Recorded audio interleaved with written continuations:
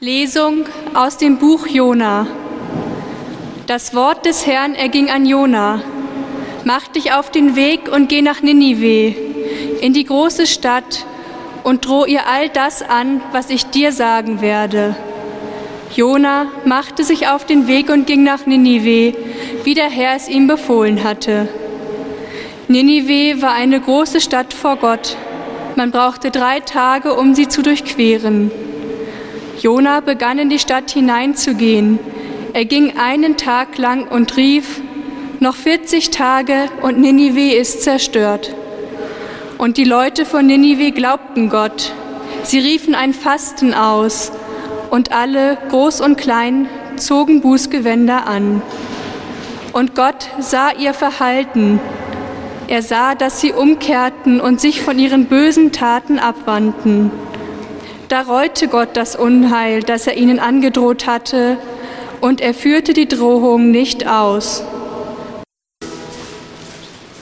Aus dem heiligen Evangelium nach Markus. Nachdem man Johannes den Täufer ins Gefängnis geworfen hatte, ging Jesus wieder nach Galiläa. Er verkündete das Evangelium Gottes und sprach: Die Zeit ist erfüllt, das Reich Gottes ist nahe. Kehrt um und glaubt an das Evangelium. Als Jesus am See von Galiläa entlang ging, sah er Simon und Andreas, den Bruder des Simon, die auf dem See ihr Netz auswarfen. Sie waren nämlich Fischer. Da sagte er zu ihnen: Kommt her, folgt mir nach, ich werde euch zu Menschenfischern machen. Sogleich ließen sie ihre Netze liegen und folgten ihm. Als er ein Stück weiter ging, sah er Jakobus, den Sohn des Zebedäus, und seinen Bruder Johannes. Sie waren im Boot und richteten ihre Netze her. Sofort rief er sie, und sie ließen ihren Vater Zebedäus mit seinen Tagelöhnern im Boot zurück und folgten Jesus nach. Liebe Schwestern und Brüder, liebe Hörerinnen und Hörer, es war ein interessantes Gespräch zwischen den beiden Klassenkameraden, die sich zusammen bestellt hatten nach Jahren, nachdem sie sich aus den Augen verloren hatten. Früher waren sie zusammen in einer katholischen Jugendgruppe gewesen. Heute war der eine Religionslehrer, der andere aus der Kirche ausgetreten. So gegensätzlich war ihre Entwicklung. Diesem Austritt aus der Kirche war eine Zeit der Entfremdung vorausgegangen und ein Verlust des Glaubens. Das war eine böse Erfahrung in seinem Leben gewesen. Und manchmal beneidete er die, die beten konnten, die an Gott glauben konnten. Ihm war es verschlossen, sich an einen Gott zu wenden. Wie gerne hätte er sich manchmal in einem Vertrauensakt an Gott gewandt. Aber es ging nicht. Ja, es gab Augenblicke, da beneidete er die, die wirklich glauben konnten. Wer wirklich gläubig war, der musste in seinen Augen eine andere Gelassenheit, ein Grundvertrauen auf Gott haben. Manchmal fand er das bei Gläubigen. Die strahlten etwas aus, obwohl sie auch kein einfaches Leben hatten. Bei seinem Klassenkameraden, dem Religionslehrer, fand er aber davon nichts. Also provozierte er ihn, als er im Gespräch sagte: Wie wenig strahlst du von dem aus, was du glaubst? Du weißt zwar viel über den Glauben, aber glaubst du das auch? Ich spüre so wenig davon. Und der Religionslehrer war sehr erschrocken. Er hatte immer gehofft, dass er nicht so wirken würde. Er wollte nicht einfach die Lehren einer Institution seinen Schülern vorerzählen. Er wollte sich als Christ bei den Schülern engagieren. War er müde geworden? Hatte er gar den Zugang zur Kostbarkeit des Glaubens verloren? Durch die Bemerkungen seines Kameraden wurde der Religionslehrer innerlich sehr aufgewühlt. War er gar ein verbeamteter Verkünder eines Glaubens geworden, dem man die Ernsthaftigkeit nicht abnahm? War in seinem Verhalten, in seinem Sprechen, in seiner Ausstrahlung nicht abzulesen, welche Kostbarkeiten der Glaube in sich birgt? Wie der Religionslehrer auf seinen Klassenkameraden wirkte, so wirkte der Prophet Jona, von dem wir in der ersten Lesung hörten, auf seine Umgebung. Er muss gezwungen werden, von seinem Gott zu erzählen. Die ersten Verse des Buches und der Anfang unserer Lesung sind heute beinahe identisch. Er ist nicht vom Glauben erfüllt, dass er davon erzählen will. Es sind die Heiden, die Ungläubigen, die Jona die Bedeutung des Glaubens zeigen. Im ersten Kapitel des Buches Jona erwarten die heidnischen Schiffsleute, dass er zu seinem Gott betet, dass er sie aus der Gefahr des Schiffbruchs errettet. Sie fragen ihn nach seinem Gott. Sie zwingen ihn dadurch, von Gott zu sprechen. Und er sagt sein Wissen katechismusartig auf. Die heidnischen Schiffsleute aber beten zu ihrem Gott, bitten um sein Erbarmen, nehmen Gott ernst.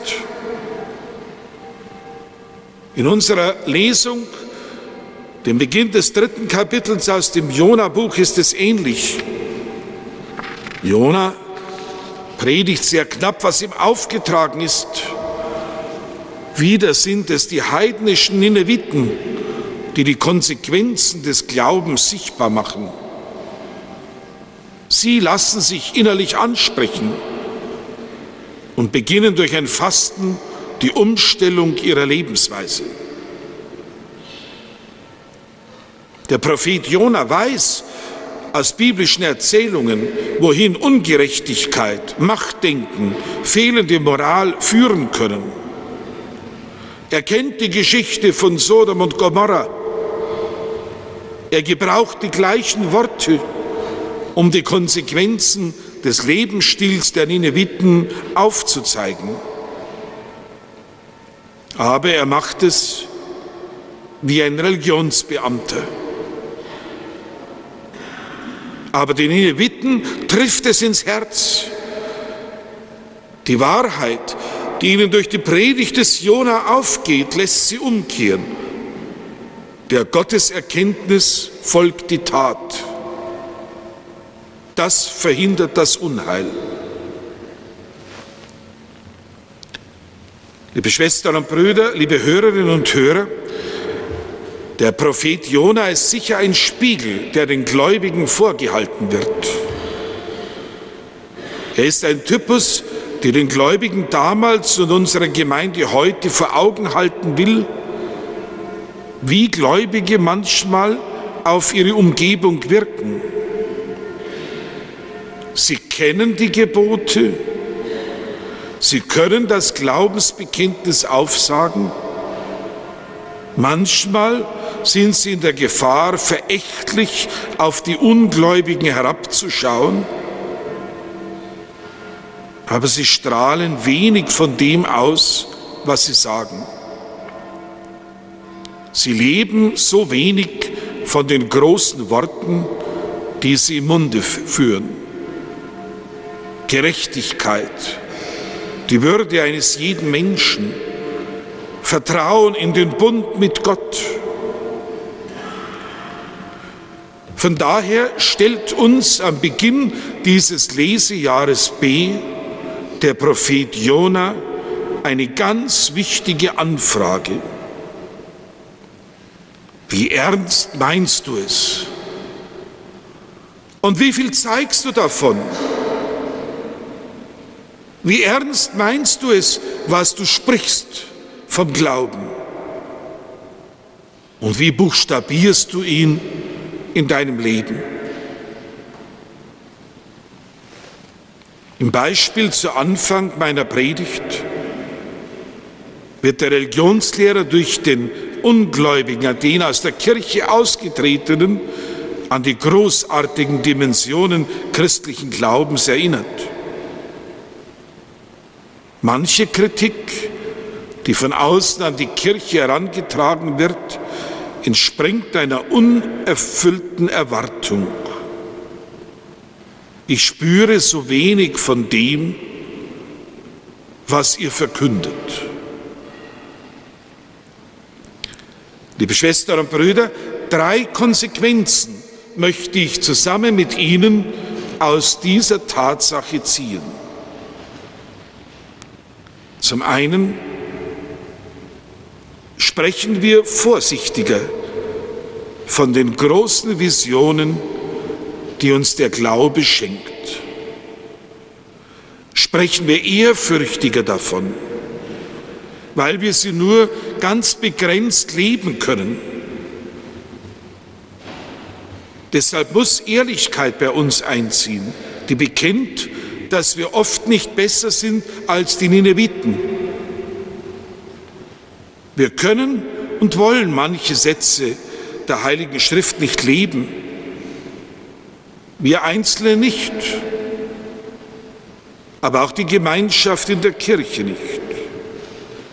Wie viel Kraft verwenden wir darauf, um Schwächen, Fehler, Verstöße gegen christliche Überzeugungen zu vertuschen und geheim zu halten oder gar zu rechtfertigen?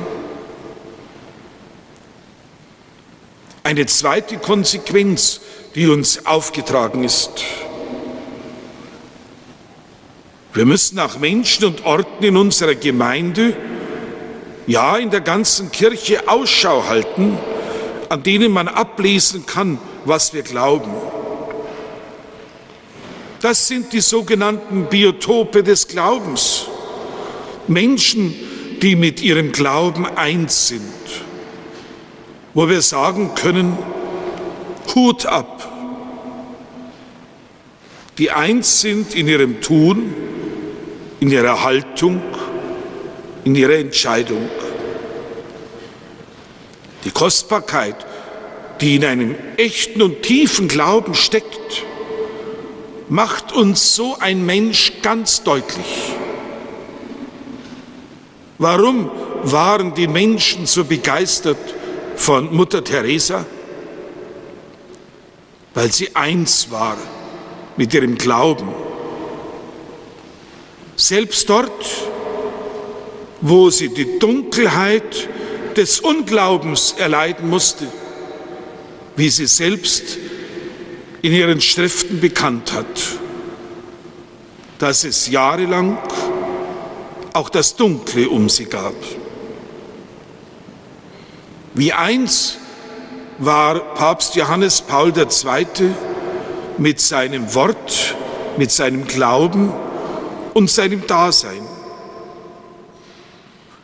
Diese Kostbarkeit, diese Biotope des Glaubens, diese Menschen müssen wir finden und wir müssen sie in unseren Gemeinden hineinbringen und hineinführen. Denn dann kann von anderen erlebt und angesehen werden, was dieser Glaube uns wirklich schenkt. Und es gibt diese Leute in unseren Gemeinden. Ich denke an die Frau, die ich kennenlernen durfte, deren Lebensglück nach wenigen Ehetagen durchkreuzt wurde. Der Mann wird krank und ist gelähmt. Und nun sind sie über 30 Jahre in Treue miteinander verbunden. Für sie war dieses Ja-Wort am Altar nicht etwas x-beliebiges, das man wieder aufkündigen konnte. Nein, umgekehrt. Die Frau sagte mir einmal, an jedem Tag erfahre ich die Kraft dieses Ja's. Wer solche Biotope des Glaubens kennenlernt, ist glücklich zu schätzen, liebe Schwestern und Brüder. Und damit müssen wir uns beschenken, dass man an uns ablesen darf, dass wir froh sind, Gott zu kennen und nach seinem Wort zu leben. Dann sind wir abgewandelt, wie es Paulus einmal sagt, ein wirklicher Brief Gottes an die ganze Menschheit. Und eine dritte Konsequenz möchte ich noch aus dieser Lesung ziehen.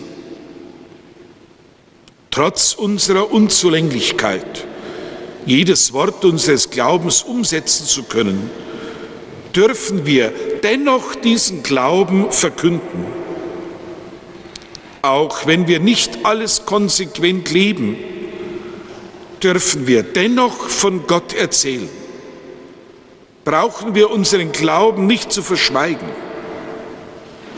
Das sagt uns Jona, den Gott sozusagen zwingen muss, dass er verkündet.